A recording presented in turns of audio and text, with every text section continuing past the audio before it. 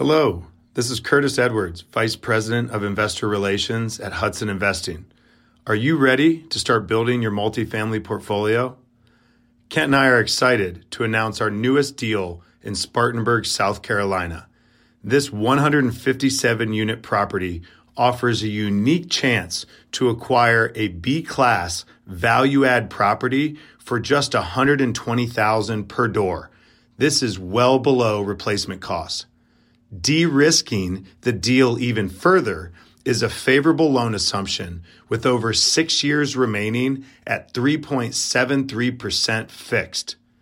With 50 economic development projects underway and 70,000 jobs within a 20-minute drive, the South Carolina upstate region is primed for above-average job, population, and rent growth.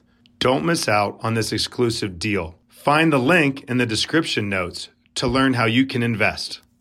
It's very easy for new investors to get caught up in the, I call it the Airbnb vibe, where you just want to make this beautiful place with, blue tiles and chrome and just all sorts of modifications that just do not bring returns. And they have a really small market because it's so eclectic or it's so special. Welcome to Ritter on Real Estate, the show about how to passively invest like a pro. On each episode, I interview real estate experts who give their top investing advice, strategies, and tools, and I break down their insights into practical steps to avoid the pitfalls and make better investments. I want to help you passively invest like a pro. This is Ritter on Real Estate, and I'm your host, Kent Ritter. Hello, fellow investors. Welcome to another episode of Ritter on Real Estate, where we teach you how to passively invest like a pro. Today, my guest is Janet Fields. Janet is the CEO and co-founder of Oak Trust Properties. She got into property management as a child when her parents started flipping houses to rent them out and got the entire family involved in the renovation process. Now, Janet leads a team of almost entirely women in the male-dominated property management industry, offering a strategic approach to optimizing the returns on your rentals. Janet, thank you very much for being here today. Thank you so much for having me, Kent. I appreciate it. Absolutely. And I know I was saying this to you earlier, but I love having property managers on the show and hearing advice from you guys, because you truly are the boots on the ground. And I think for us investors, you are always able to provide a healthy dose of reality. So we want to dig into some of that today. But before we do, Janet, just tell us a little bit more about who you are and how you got to be to where you are today. Sure, absolutely. So I was really born into this. I'm not sure that I actually had a choice. Maybe a choice was presented, but this might have been forced upon me. Just growing up around real estate, my dad was always buying and selling properties. Being in the military, he moved around a lot. He got a little hooked. And then when my mom was like, hey, we're settling down here, no more moving. He still had the itch to buy and sell. So he got his license and he started doing it for other people and eventually started picking up his own properties. And that's when we started flipping. About a decade or two down the road, he started his own property management company and got the entire family really involved. So we were stuffing envelopes, we were migrating data, doing a lot of interesting things that I never knew I was going to have to do as a child. And looking back, it was a pretty interesting opportunity. I learned how to change locks at like 16, like right after I got my license. So I was going around cutting grass and changing locks and doing small punch list items. As soon as I was strong enough, I was, breaking down walls and getting dumpster stuff out of the house, clearing out properties, getting down and dirty. So from the nasty tactile stuff within all the way to the back office stuff that nobody sees. No, that's awesome experience. I mean, and getting that at such a young age and putting you off right away into a career in real estate. I think that's fantastic. So now you lead a property management company. Obviously you've got, a lot of experience starting when you were 16 or even before. Even before. So just starting at the top, I think with investors, especially newer investors, have a lot of different expectations of property management. Maybe don't even really know what to expect or kind of what role that property manager is supposed to fill. And I think absolutely a lot of those frictions can come in of like where the investor stops and the property manager begins and vice versa. So what is it that, I guess, tell me what role the property manager really should serve And then secondly, how do you know when you've got a really good property manager? That's a really great question. So what you want to do when you have a property manager is first, you definitely want to screen them. You want to ask all the questions in the front end. You want to know if they know anything about vacancy, if what their delinquency rate is. You want to know what their goals are for those, because if you don't have a goal, how are you going to hit your goal if they don't have their eye on this or their finger on the pulse? So give me the question one more time. So first question is just like, what is the role of the property manager in the ecosystem of an investment? What part does the property manager play? Absolutely. So we are the person who helps you get to your goal. We do all the tactile stuff. We know how to bring the answers and solutions to you. So when you have the unexpected come up, we already know the lease. We know how to handle it. We know how to reduce your risk. We come to you with the options, and we know the steps to move forward. So what we do is we say, here's your options 1, 2, and 3. You told us that you wanted to get here. This is the one that I highly recommend, and these other 2 will work. How would you like to proceed? You say A, B, or C, and then we just hit the ground running. We take care of it for you. We send you the invoices. We keep it all on file, and you really shouldn't have to do anything else. You shouldn't have to micromanage. You shouldn't have to ask to say, hey, has this been done yet? You shouldn't have to ask for pictures. You shouldn't have to ask for, proof of insurance. All that should be taken care of on our side.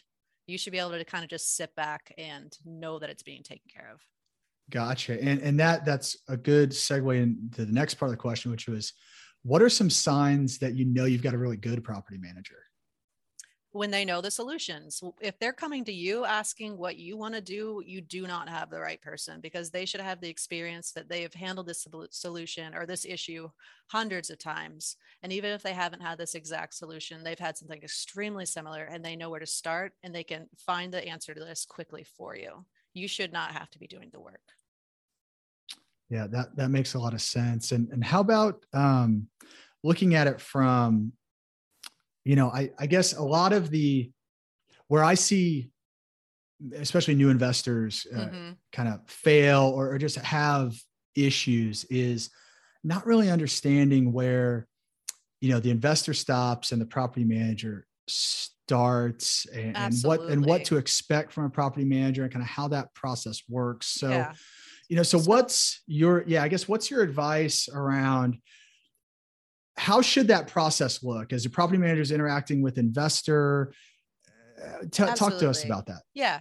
So a property manager should already have systems and processes in place. It's not like you're hiring an employee. You're hiring a business. You're hiring an organization. So they already have all these processes they know how to anticipate your needs, and they can move forward with them.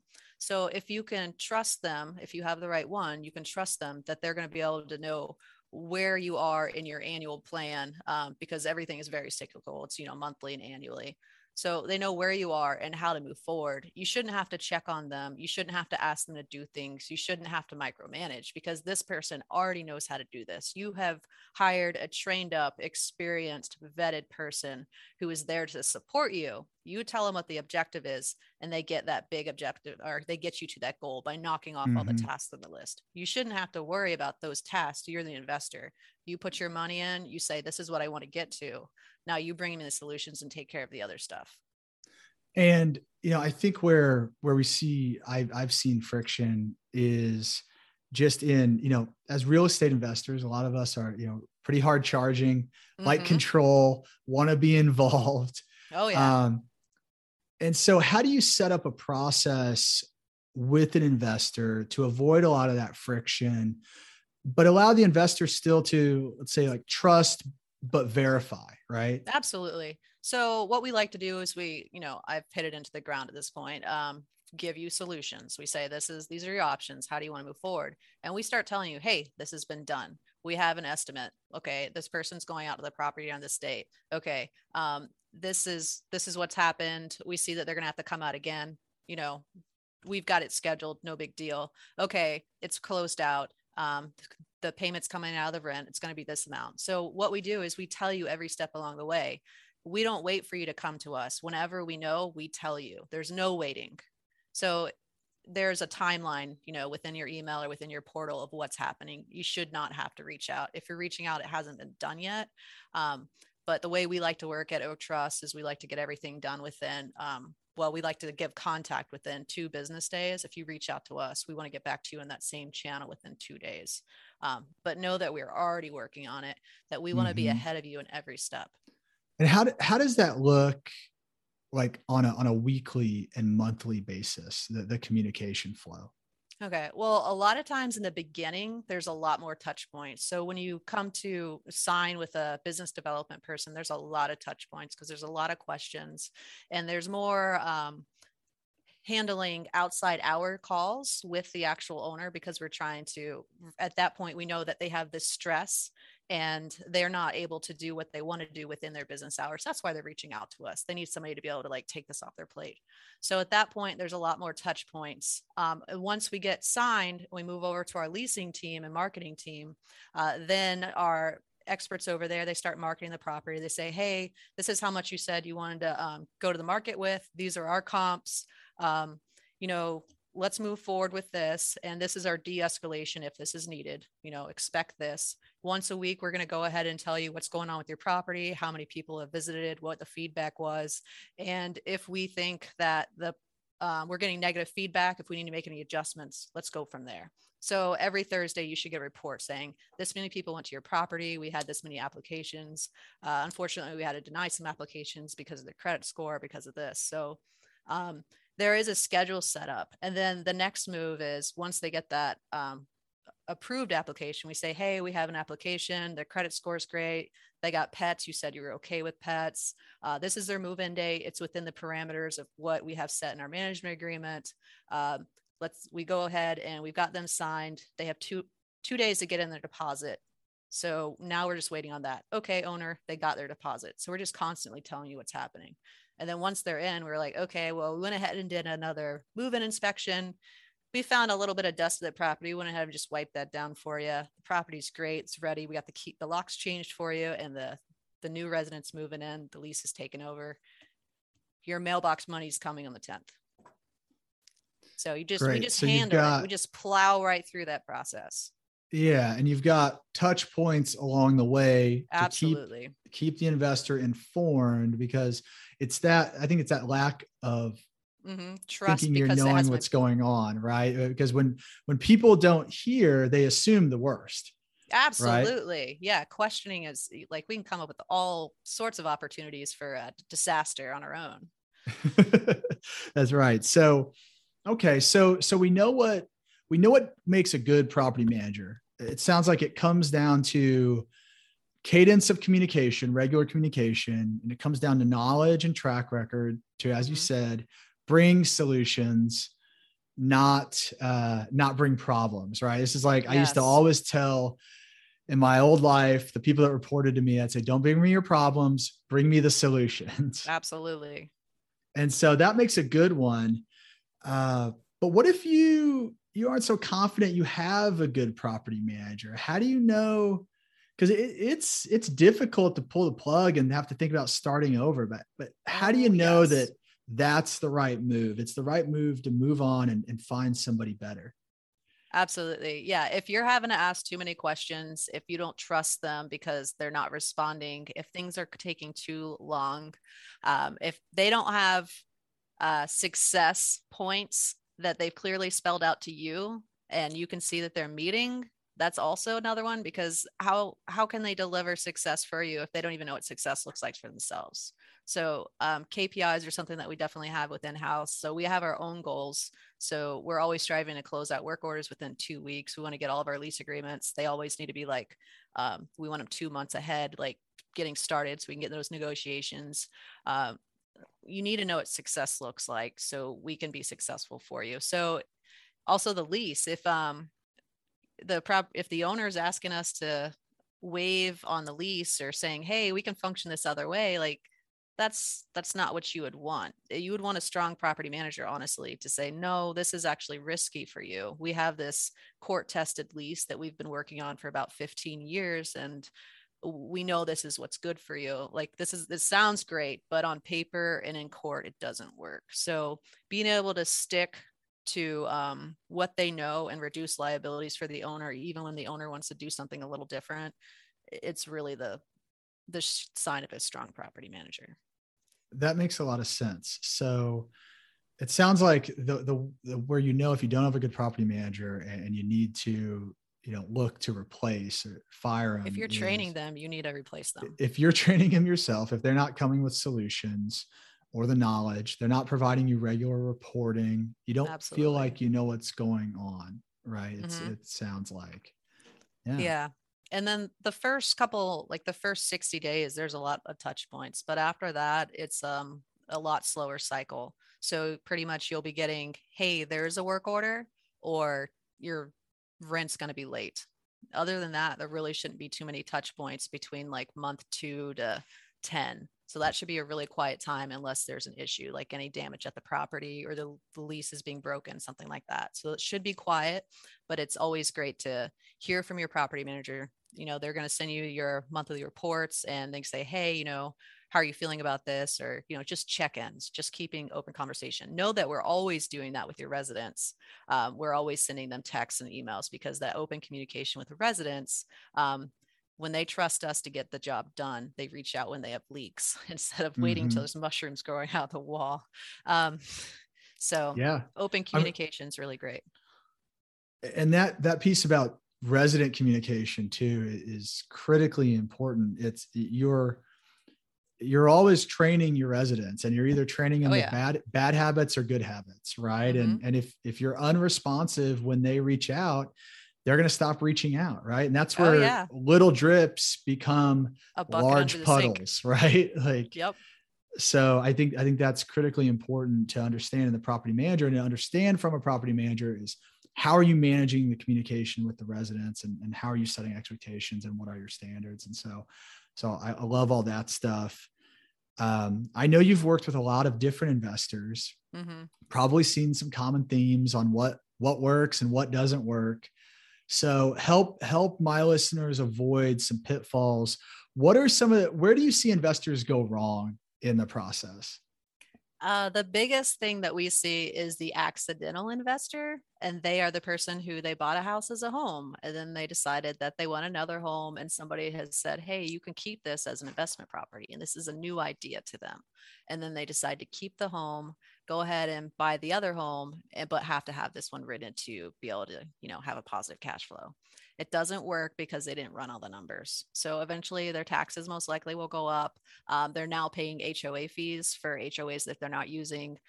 Their washer and dryer never broke in their house, so they're just expecting it will never break. So basically running all the numbers in the front end, finding out all your possible expenses, knowing your risk tolerance is a really good place to start. Not everybody's cut out to be an investor. There's great rewards, but with great reward, there's also great risk. So you have to know where you lay. Just knowing how you function would be a great place to start. So the I guess the path to avoiding the pitfall is do the work. You've got to be a mindful investor, right? You intentionally went into investing. You're not an accidental investor. 100%. Sounds like you've educated yourself enough to understand what are the expenses, and not even just the expenses right in front of your face, but what are the things that could come down the line? Like you said, are you budgeting reserves for when your appliances, your lifetimes of your appliances? Is this a 20-year house that's going to need more care? Or is it a brand new home, but I have a large HOA fee, like being able to navigate these different choices, it really is helpful, because there's just a wide range of sliders and options that you can take and give in. And where I've found a ton of value is, my process has evolved in that, and I've built good relationships with property managers that I work with, to the point where if I'm looking at, and I'm focusing on typically larger multifamily properties, but if I'm looking at a property, I'm bringing the property manager along with me. I'm bringing one of their maintenance people along with me as well, because I know what I don't know. I can't look at a hot water heater and say, like, if I see a hot water heater, I'm like, yep, that's a hot water heater. But I don't know, is it a good brand? How old is it? What can we expect? So you've got to use the people. So I think it's about having the right team, and then using the people on your team, and recognizing that it's okay not to know everything. You shouldn't know everything, but that's why you bring people on your team that do, like property managers and especially the maintenance folks. So like, as I'm looking at a property at the beginning, I'm bringing them with me to walk it from the beginning, because they're going to call out things that I don't see. And then I'm also working with them on, okay, here's what I think stuff costs from a CapEx standpoint, but you tell me, because you're the one that's actually ordering it on a week-to-week basis, right? Yeah. So validate my CapEx schedule, validate my operating expenses, tell me that you're signing off and can actually achieve what I've put in my spreadsheet. Because we're optimists, right? Yeah. We think everything's going to be great. We're going to have like 10 times, ROI at the end of this, like everything's going to be great. But, we need the real numbers. We need somebody to say, hey, take off those rosy glasses. That's not actually how this looks. And nobody's closer to the information than the property manager. And especially like, I want my property manager, because I think a lot of relationships, they either go good or go bad from the beginning. And I think if you start in a collaborative relationship of saying, I want your input on this up front, and therefore also I expect you to be bought in to the outcome, right? Because you signed off up front, you told me you could achieve it. So I'm going to expect that. I think it's a better way to approach it than just showing up with numbers and saying, work. It's got to work. So make it happen. Right. Yeah. That's a really hard relationship when somebody's already in a pinch and they don't have any wiggle room. And don't put yourself in that situation. Try to avoid it. That's the point, is because like as an investor, you don't want to be in that situation where you looked at it with too rosier glasses, as you said. Now you're hitting the face of that dose of reality. You can't really hit those numbers. I mean, that's where nobody wants to be. So start at the beginning, bring the right people in from the start, and use their knowledge. And it's okay as the investor not to know, right? But don't be afraid to ask. Exactly. Yeah. Money is a tool. Don't be afraid to use it. Pay for people who are smart. I think the same thing on a revenue side, right? I mean, I think nobody knows what rents can be better than the people that are leasing every day in that market. Absolutely. Right? Yes, absolutely. So I think that there's, and that's one where certain property managers, I think, are really in tune and willing to kind of push the market a little more, knowing it's going to be harder work to lease at $50 higher than it would be at $50 lower, right? You're gonna have to have probably more tours and applications and things, right? So in some ways, like I've had experience with property management where it's like, they don't really want to do the work, and they want to just say, well, if we raise it, just $5, it'd be a lot easier to rent these out. So in some ways you got to push, but in other ways, I think you do have to find that dose of reality to say, well, I mean, there's no way in heck you're ever going to hit this rent number, because look at all the comps around it. Nobody is. Look how you pair up. And so I think the property manager, has that, just has that perspective that you can't have enough perspectives, I don't think, as you're going into an investment. It's better to realize it at the beginning than it is once you've already closed on the property. And then you're like, oh man, this isn't what I thought it was going to be. Let's avoid the pitfalls. Let's avoid those bumps and bruises and learn from the experts. Absolutely. Yeah, no, I think that makes a ton of sense. So, so we talk about, one of the ways investors go wrong. I mean, we just hit on a ton of them, right? And it's just about not leveraging your resources, not bringing the property manager in at the beginning, and not listening to their advice. Don't work in a vacuum. Don't work in a vacuum. Is there anything else as you just see? I mean, are there things that you've experienced more in the process that just, like, oh, this isn't gonna turn out well? Usually it's, people not running the numbers, or they're missing some key numbers.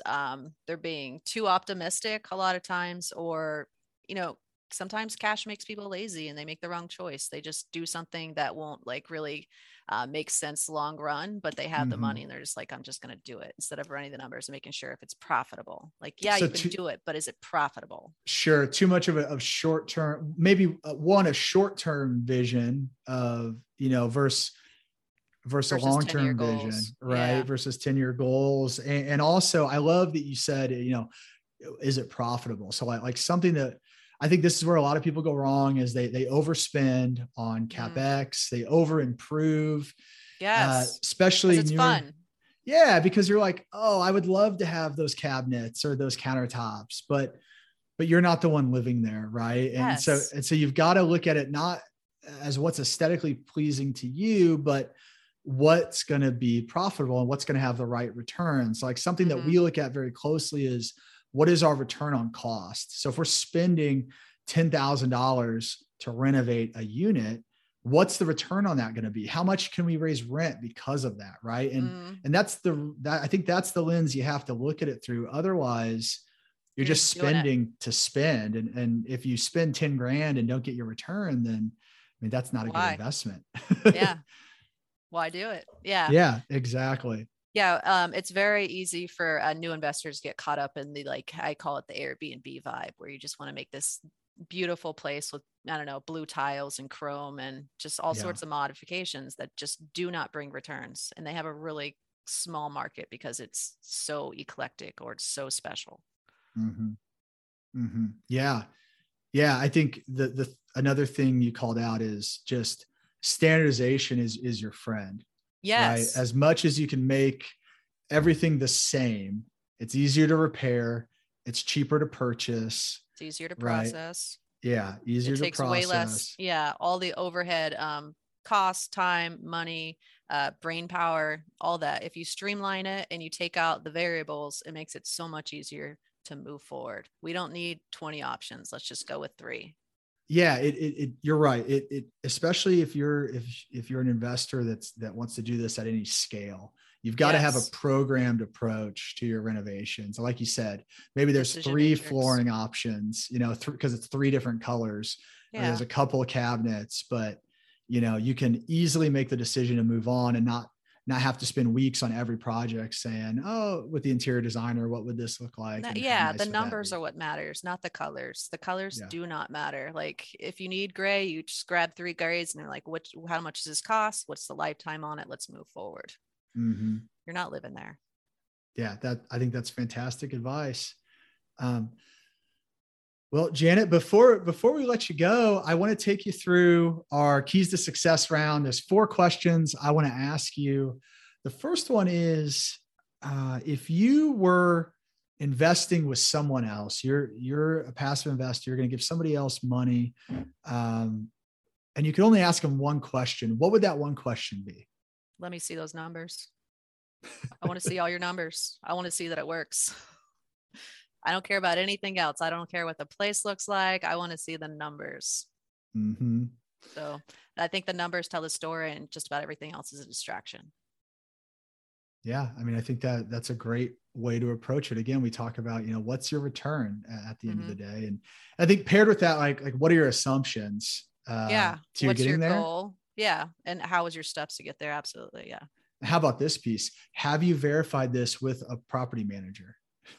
That's a really good one. Yeah. Is this possible? Is this something that can actually be done? Yeah. Yeah. Very good. Take off What are you those most rosy proud glasses. of what are you most proud of in your career? I'd probably just not stopping, just continuing to plow forward and continuing to learn and continuing to stretch and finding a little comfort in discomfort. Yeah, I love that. And it's funny because that is really a common theme in the answer to that question is perseverance in some way, shape, or form is what leads to success. Mm-hmm. And so I feel like I call that out on a lot of these shows now because I've recognized it is such a theme because people keep saying it, but like it's true. It's like you're going to have bumps in the road and pitfalls, but it's the people that dust themselves off and get up Mm-hmm. and learn from it that are successful, right?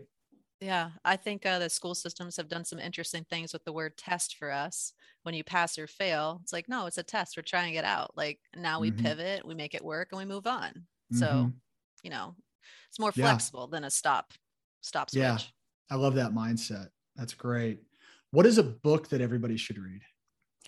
Okay, so there's one that I'm reading right now that's really easy to digest and approach, and it's just The Road Less Stupid. Each chapter is about 10 minutes and it has overarching themes, and at the end they just wrap it up. And it's really addressed a lot of issues that I've been going through this year, and that I wish I would have learned 10 years ago, but it's just a really approachable business book, and it will talk about everything from teams to systems to goal setting, just absolutely everything. I love it. The Road Less Stupid. We'll Yep. make sure that's called out in the notes so people can check that out.